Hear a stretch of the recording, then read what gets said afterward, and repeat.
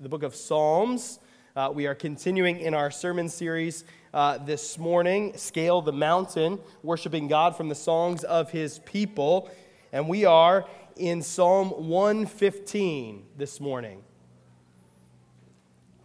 Well, as it is Reformation Sunday, I have a quote that I want to read for you from a book called The Unquenchable Flame, Discovering the Heart of the Reformation. It's a great book about the history of the Reformation. So if you're interested in understanding more about the history of the Reformation and why this is an important thing for us as a church and kind of our theological tradition and for all Christians, this is a great, easy resource to jump into. But he talks about this.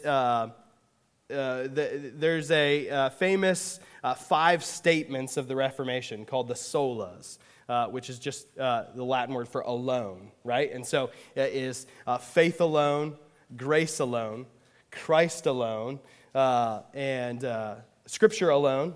I almost forgot one. And then to the glory of God alone. And in speaking of to the glory of God alone, he says this, Reformation thinking, therefore, had this as its guiding light for all theology. Does the theology lead one to say, to God alone be the glory, or does man retain some of the glory for himself? Does man retain some of the glory for himself, or do we say, to God alone be the glory? That's really the question for us this morning by Psalm 115. Now, you may think that's a really easy answer. Of course, God gets all the glory. Of course. That's what we're here for, to give God all the glory. But my hope is this morning that we'll wrestle through ourselves, what does it mean to actually give God all the glory, and where do we seek to take some of that for ourselves? This is an appropriate question for us this morning because Psalm 115 starts this way. Not to us, O Lord, not to us, but to your name goes all the glory for your unfailing love and faithfulness. The psalmist is declaring, we want to bring you glory, Lord, in all that we do. Right? We want to bring you value. We want to declare to the world that you are of supreme value and worth. That's what glory means. Glory really just means weight. Right? And so it means giving value to, ascribing value to, declaring God to be of greater value than anything else. Now again, this seems fairly obvious to us, right? But surprisingly, if we're really honest, we'll see through this text, we're also not that great at doing it. Right? If we're going to be really honest with ourselves, we're not always great at bringing God glory. And so we're going to look today at what it means to bring God glory in our worship of Him and in our work in the world. Just those two things. Bringing God glory in our worship and bringing God glory in our work in the world. So first, in our worship. He goes on to say, not to us, O Lord, but not to us, but to your name goes all the glory for your unfailing love and faithfulness. Why let the nations say, where is their God? Our God is in the heavens, and He does as He wishes. Now, this is the psalmist writing for Israel in the ancient Near East. And in the ancient Near East, one of the things that the Israelites faced over and over again was this question, where is your God? Where is your God? Because you see, for the nation of Israel and for us, right, as God's people, we declare that God is, in fact, invisible. And in the ancient Near East, an invisible God was no God. The nations surrounding Israel would say, where is your God? Ours is in this temple over here. We can show you Him. We've got a statue right in here. We can show you. Where's your God? And it was a way of sort of mocking Israel. God is invisible and independent. And this is both a challenge for God's people, and yet it's also the only way it could possibly be. Right? The idea that God is not independent from us means that he is no God at all. If he is controllable by us, then we are greater than he is, right? And so Israel was constantly declaring that God, in fact, lives in the heavens and does as he pleases. And that means we don't get to control him. We don't get to tell him what to do. We don't get to be over him.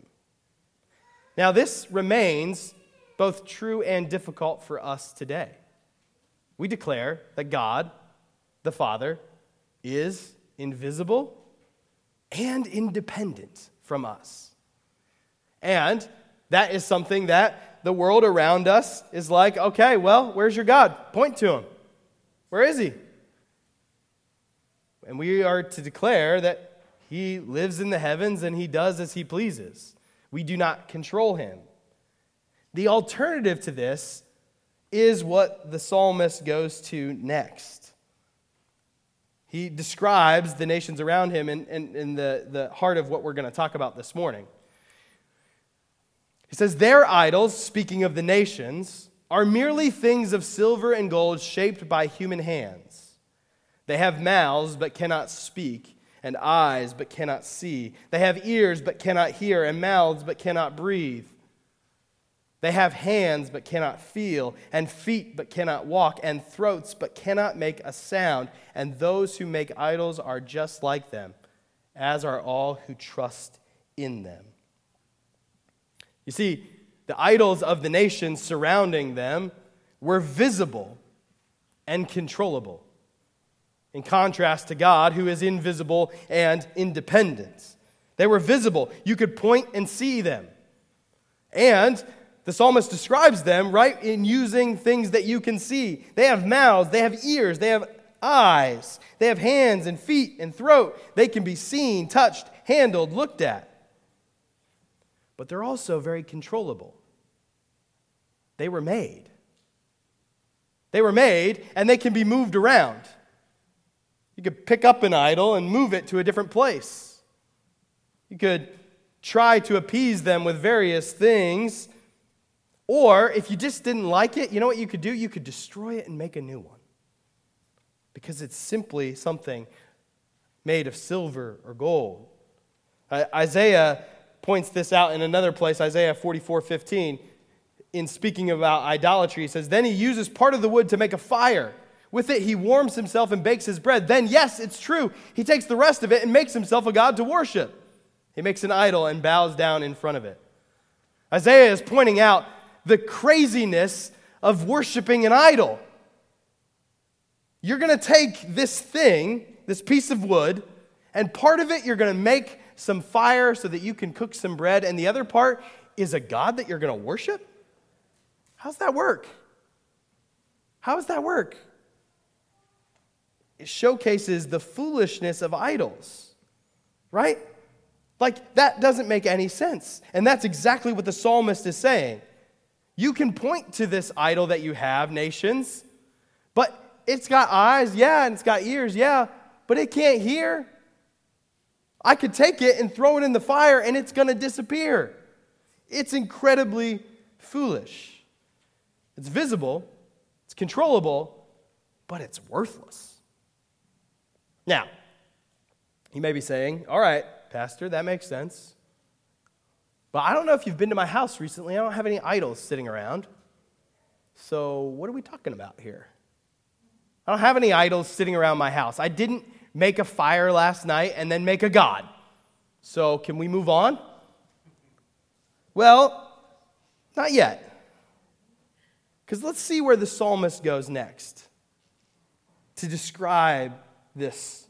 He says, and those who make idols are just like them, as are all who trust in them. O Israel, trust the Lord. He is your helper and your shield. O priests, descendants of Aaron, trust the Lord. He is your helper and your shield. All you who fear the Lord, trust the Lord. He is your helper and your shield.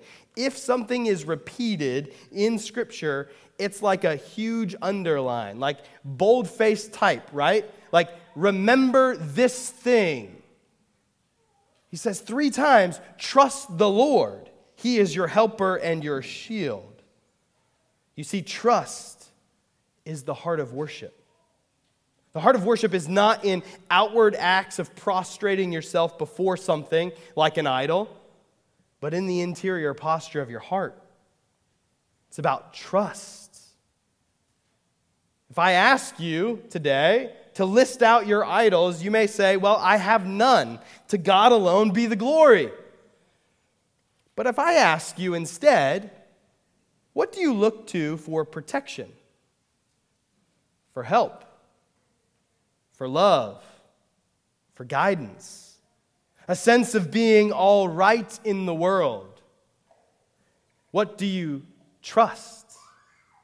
What's the thing, the one thing that if you just had this one thing, everything would be okay? What is that thing? Because there is the same answer to where are your idols. It's in what we trust. So what are those things? Is it comfort?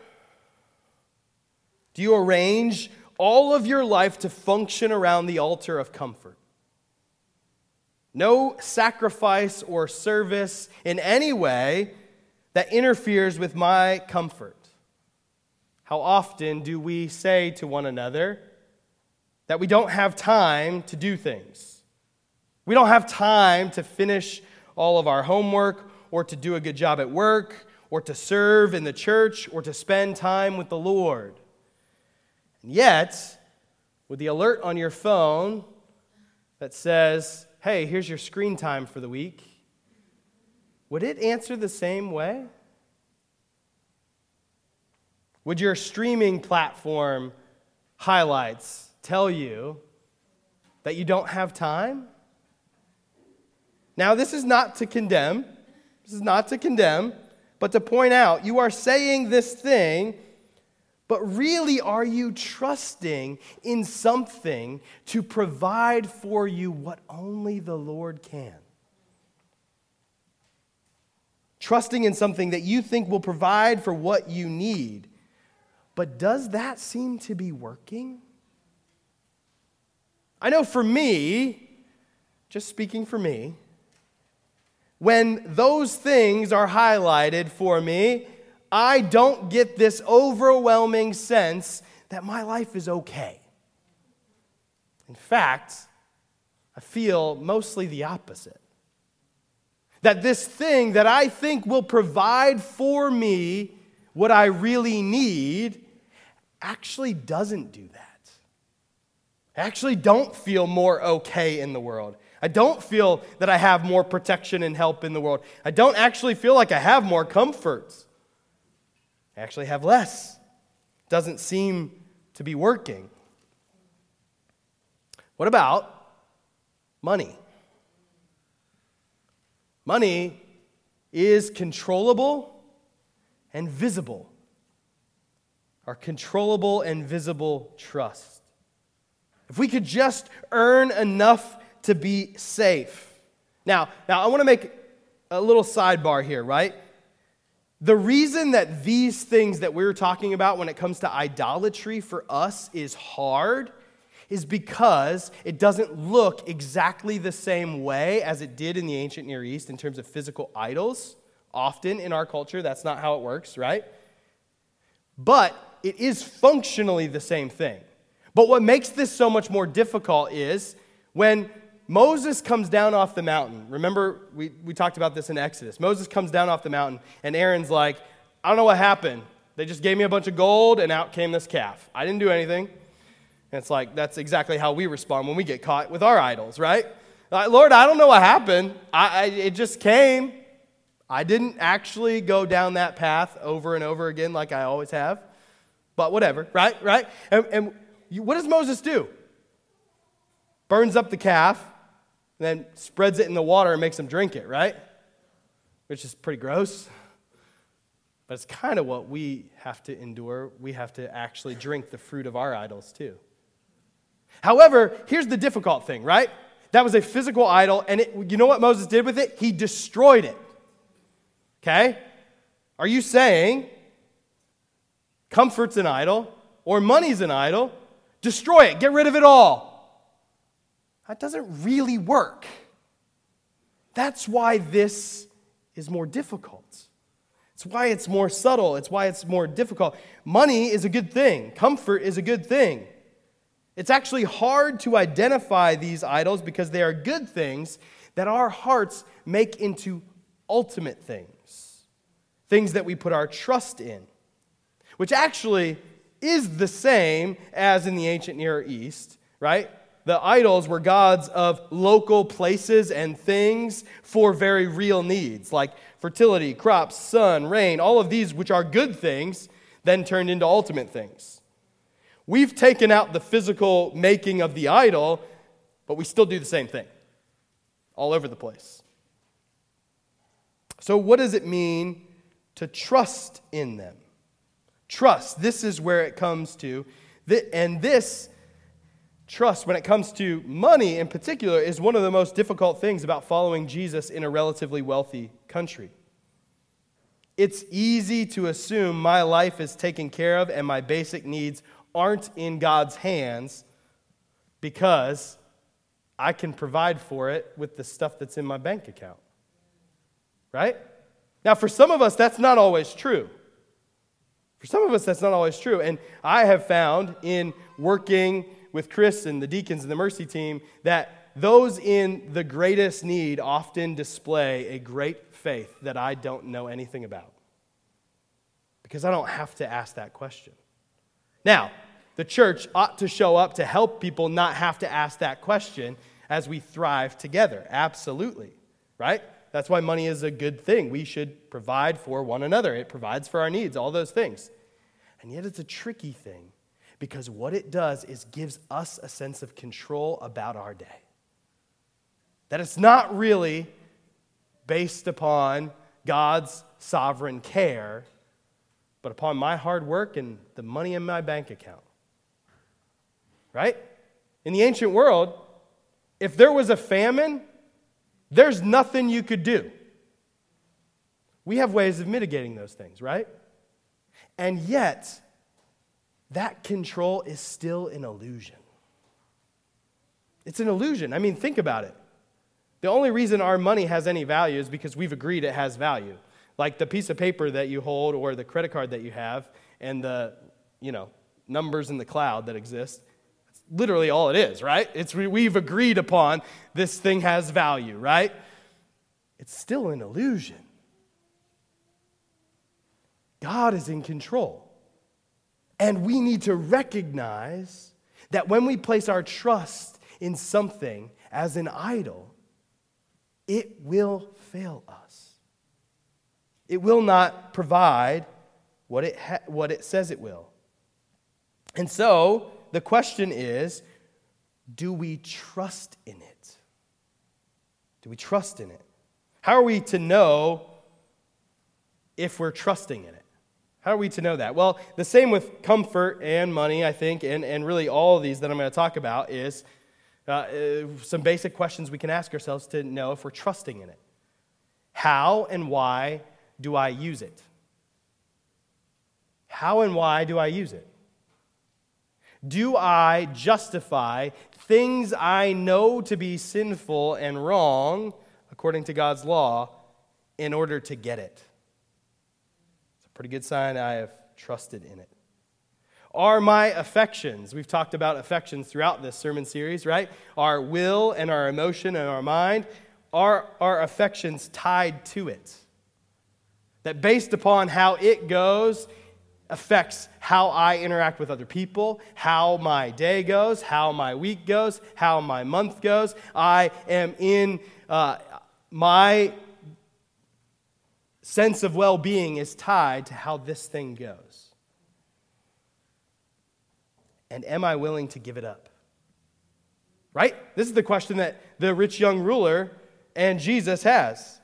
The rich young ruler comes to Jesus and he says, "What must I do?" And Jesus says, "Well, doing all right, according to what you've just said. Give up your money and come follow me." And he goes away dejected. He goes away dejected. Now, Jesus doesn't ask all of us to give everything away. He did do it there, so it's not something outside the realm of possibility for Jesus to ask us. But what it displayed was that this man was trusting in his wealth and not in God's provision for him. Are we giving and stewarding in a way that displays the generosity of the gospel and avoids our trust in money and breaks our idolatry? Okay, so maybe it's not comfort for you. Maybe it's not money. Maybe it's one of the other major idols of our culture, which is romantic love. Romantic love will solve everything, right? We say that we are a culture that really has a healthy understanding of these things, and yet it's very clear we don't. The reality is, every single entertainment thing that we do has some romantic love angle. Why? Because it's an idol of our culture that we need. We need it, right? Can't even watch a football game anymore without a romantic love angle, right? Swifties, taking over everything, right? No, but the reality is, it's this thing that sells in our culture because it's a thing that we all believe will fix our problems. If we could just have it. Again, the question is, am I willing to abandon biblical teaching and ethics to pursue what makes me happy?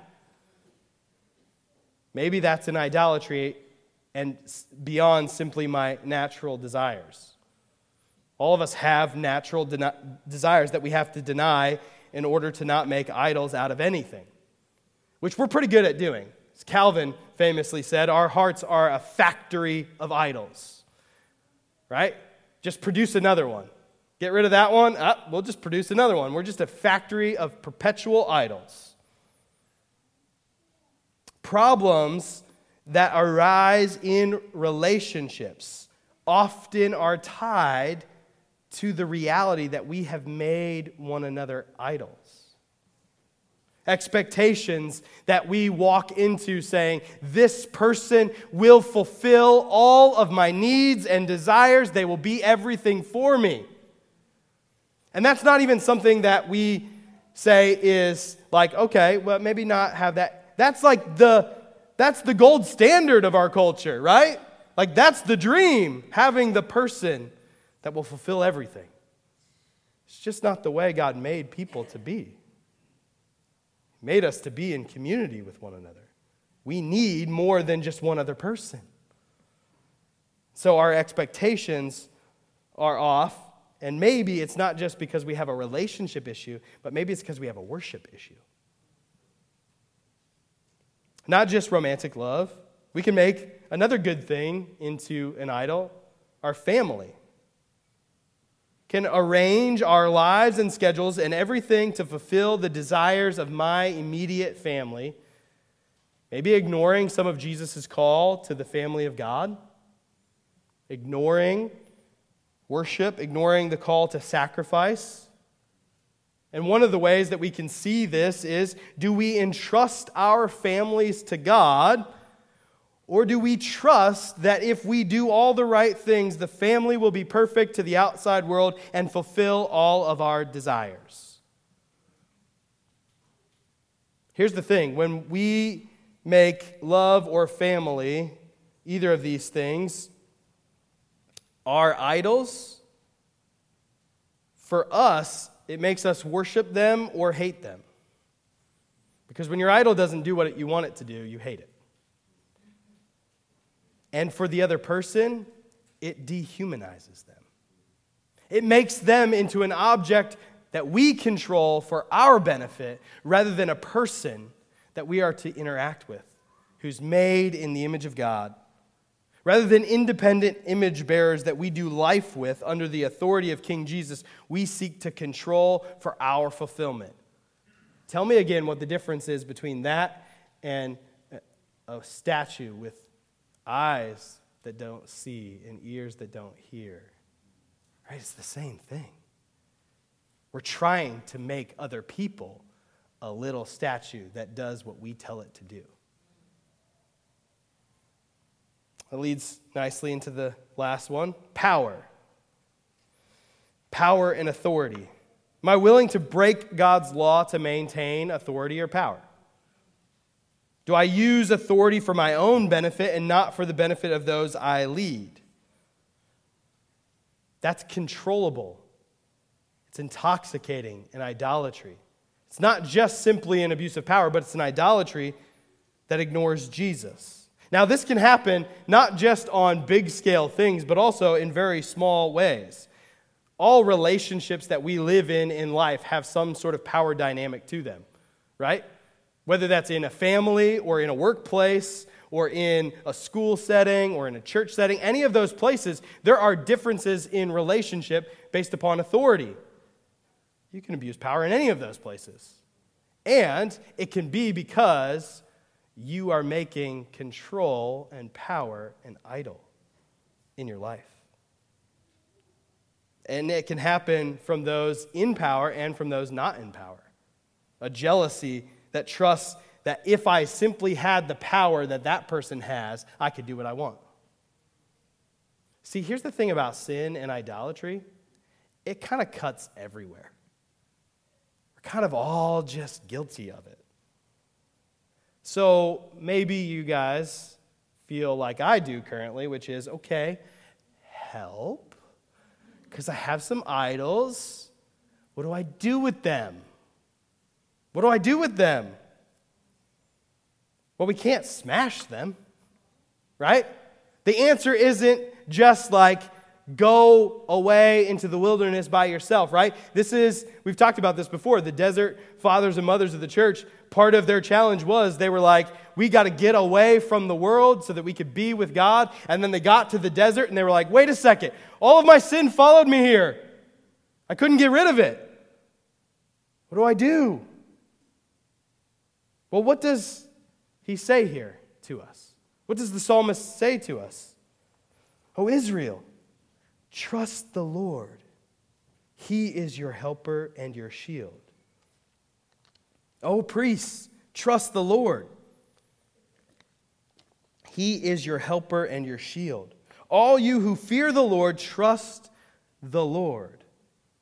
You see, the way in which we run away from idols is to hear a better story. To hear the true and better story. To trust the Lord. To trust that the Lord will show up. To trust that the Lord has done all that you need. He has already provided for everything.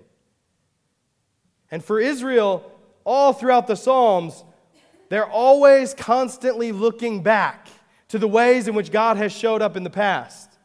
Do you remember? We were in slavery in Egypt, and the Lord showed up. And then do you remember? Not only did that happen, but as soon as we got out of there, you know what we did? We disobeyed. And the Lord showed up. We can tell the fuller end of that story. You know what happened? God fulfilled his promise to come himself. To come in the person of his Son, Jesus. To live amongst us. To die for us. Then to come up from the grave to never die again, so that any and all who what? Trust in the Lord will have eternal life. The way we break our idolatry is to remind ourselves that we're a part of a better story. We're a part of something far greater than what comfort or money or love can provide. We're a part of the mending of the world. We're a part of the new heavens, new earth coming, where Jesus promises to make all things new. We're a part of this new reality in which we are given forgiveness, mercy, love, and invited to worship the God who is in the heavens and does as he pleases. You're not going to find a greater reality. That's why the psalmist starts with, not to us, but to you be the glory, God, because we need to remember the way in which we break our idolatry is to see the more glorious thing. The far more glorious thing. We are so quickly, our hearts are so quickly distracted from one place to the next. And it's always distracted seeking for glory. We're seeking for the better thing, the better experience, the better reality. Jesus is the greatest reality. And he says, if you're weary from running around looking for those things, come to me. I'm right here. Come to me. Trust the Lord. Okay. You may be thinking, okay, got that. Right now, I've got it. Trust the Lord. All right. But what about 10 minutes after I leave this place, or Monday morning when I'm busy with all these things? What happens then? How do I remember this then? It brings us to our next place, not just bringing glory to God in our worship, but also bringing God glory in our work. Part of the reason we actually struggle with all of these idols in our worship is because we fail to see that worshiping God is more than bringing him glory in formal worship settings like this, but bringing him glory in all we do, in our daily work and callings, in our vocation. Right? A fancy word just for our calling, our work, what God has given for us to do in the world. And that's where the psalmist goes next. It says, the Lord remembers us and will bless us. He will bless the people of Israel and bless the priests, the descendants of Aaron. He will bless those who fear the Lord, both great and lowly. May the Lord richly bless both you and your children. May you be blessed by the Lord who made heaven and earth. The heavens belong to the Lord, but he has given the earth to all humanity. The dead cannot sing praises to the Lord, for they have gone into the silence of the grave, but we can praise the Lord both now and forever. Praise the Lord. What does he say here? God made the heaven and the earth. The heavens belong to the Lord. What did he say earlier, right? Our God is in the heavens. He does as he pleases. The earth he has given to all humanity. This is incredibly profound and I think should shape so much about what it means for us to bring God glory in our daily lives and in our work. Some of the ways we fail to do this is, first, we reverse this a little bit. We think the heavens belong to us. And so we elevate what it is that we do in the world, bringing us glory and not God. Elevating our calling. This is actually a particular temptation for folks in full-time ministry like me. It's very tempting in the church to say that there's something more God-honoring about what I do than what you do. And that's not true at all. And actually, my job is temporary. In the new heavens and new earth, my job goes away, right? Jesus is right there. Go talk to him. You don't need to talk to me, right? But all of your callings remain. My calling is not more important or more God-honoring than yours. We must not think that our job lies in the heavens. Kings, rulers, politicians, employers, CEOs, plumbers, trash collectors, teachers, fast food employees, waiters, waitresses, counselors, pastors, lawyers, librarians, students, drivers, all of those exist in the earth, not in the heavens. There is one who lives in the heavens and does as he pleases, and that's the Lord. All the rest of us live on the earth, and the earth is given to all humanity. We cannot elevate our calling to be more fundamentally better or important than someone else's. They're different, but not more important.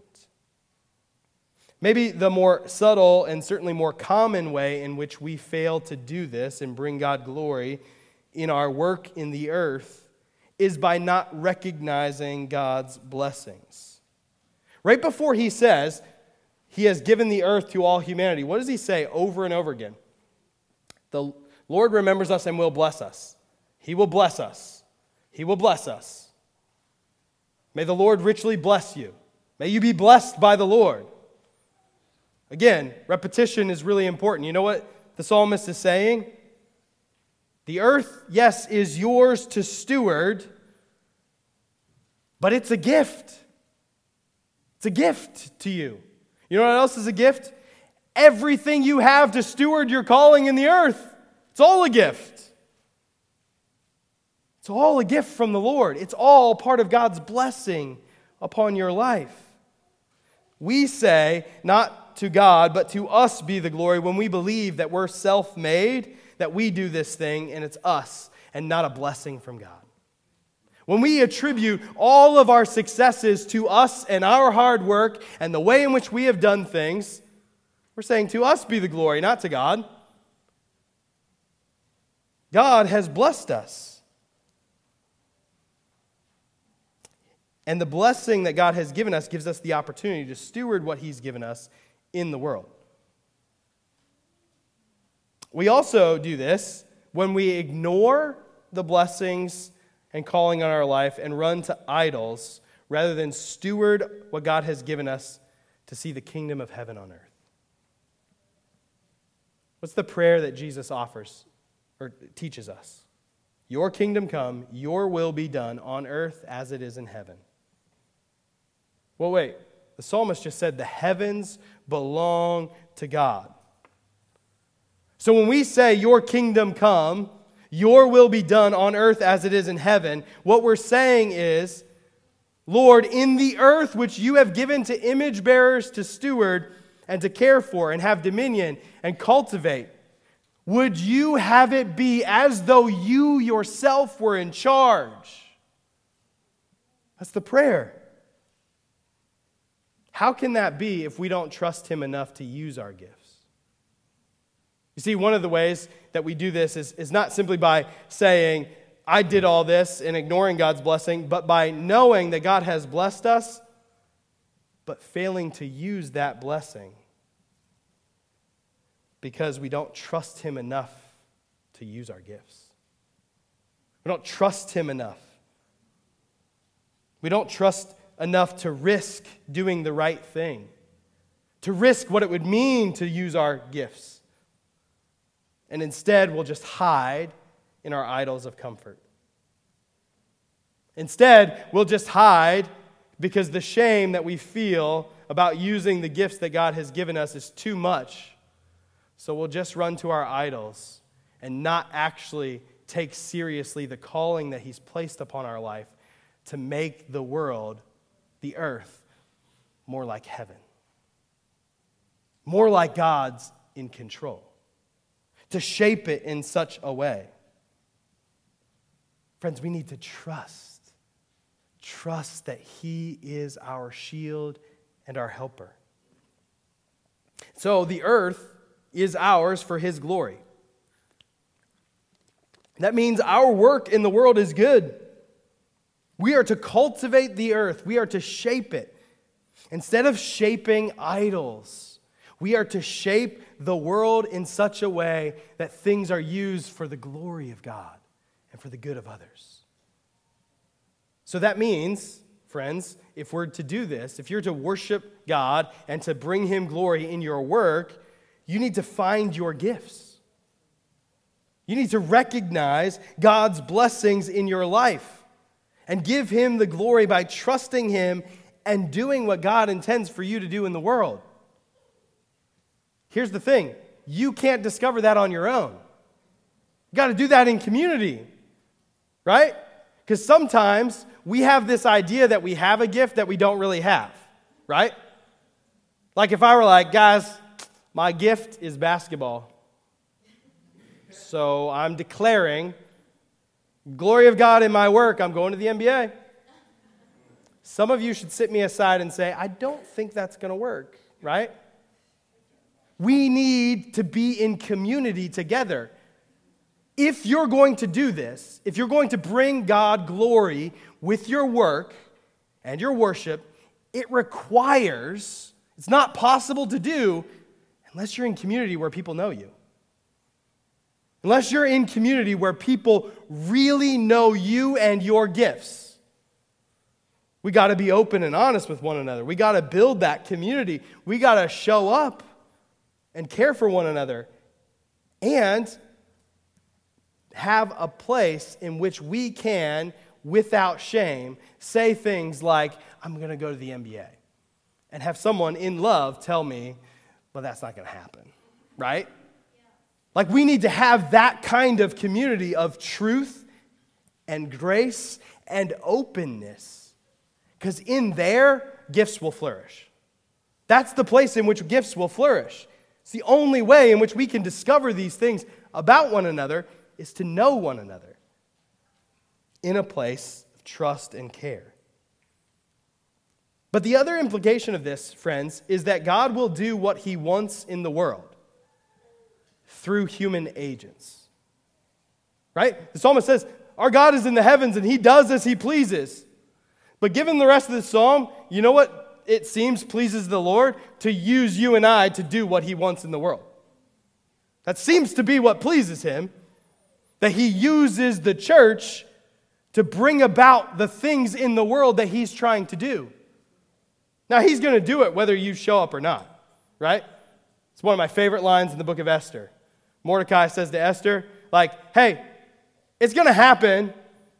The Lord's going to do what he wants to do. Do you want to be a part of what he's doing or not? Maybe you're actually here for that very reason. God's going to accomplish absolutely what he wants. For sure. Do you want to be a part of that story? Do you want to be a part of what God is doing in this city, in your life, in the life of your neighbors and friends? We recognize so many of the problems of our world, but are we willing to be part of the solutions to those things? Are we willing to show up? Because it's going to cost us to do so. And yet it will bring God all the glory. The way that we worship God and not idols in both our worship and our work really comes down to the same thing. Recognizing God's blessings and trusting him. How is it that we trust in idols like money, control, power, comfort? It's by enjoying those things and finding our life there. Right? The reason we end up beginning to trust those things is because they're good things and we just enjoy them. And then we enjoy them more, and then we enjoy them more, and then we, right? So how do we gain trust in the Lord? Enjoy him. Enjoy him. Right? This is the crazy thing about the gospel. Our God is not a mean tyrant idol who says, bow down and worship me now.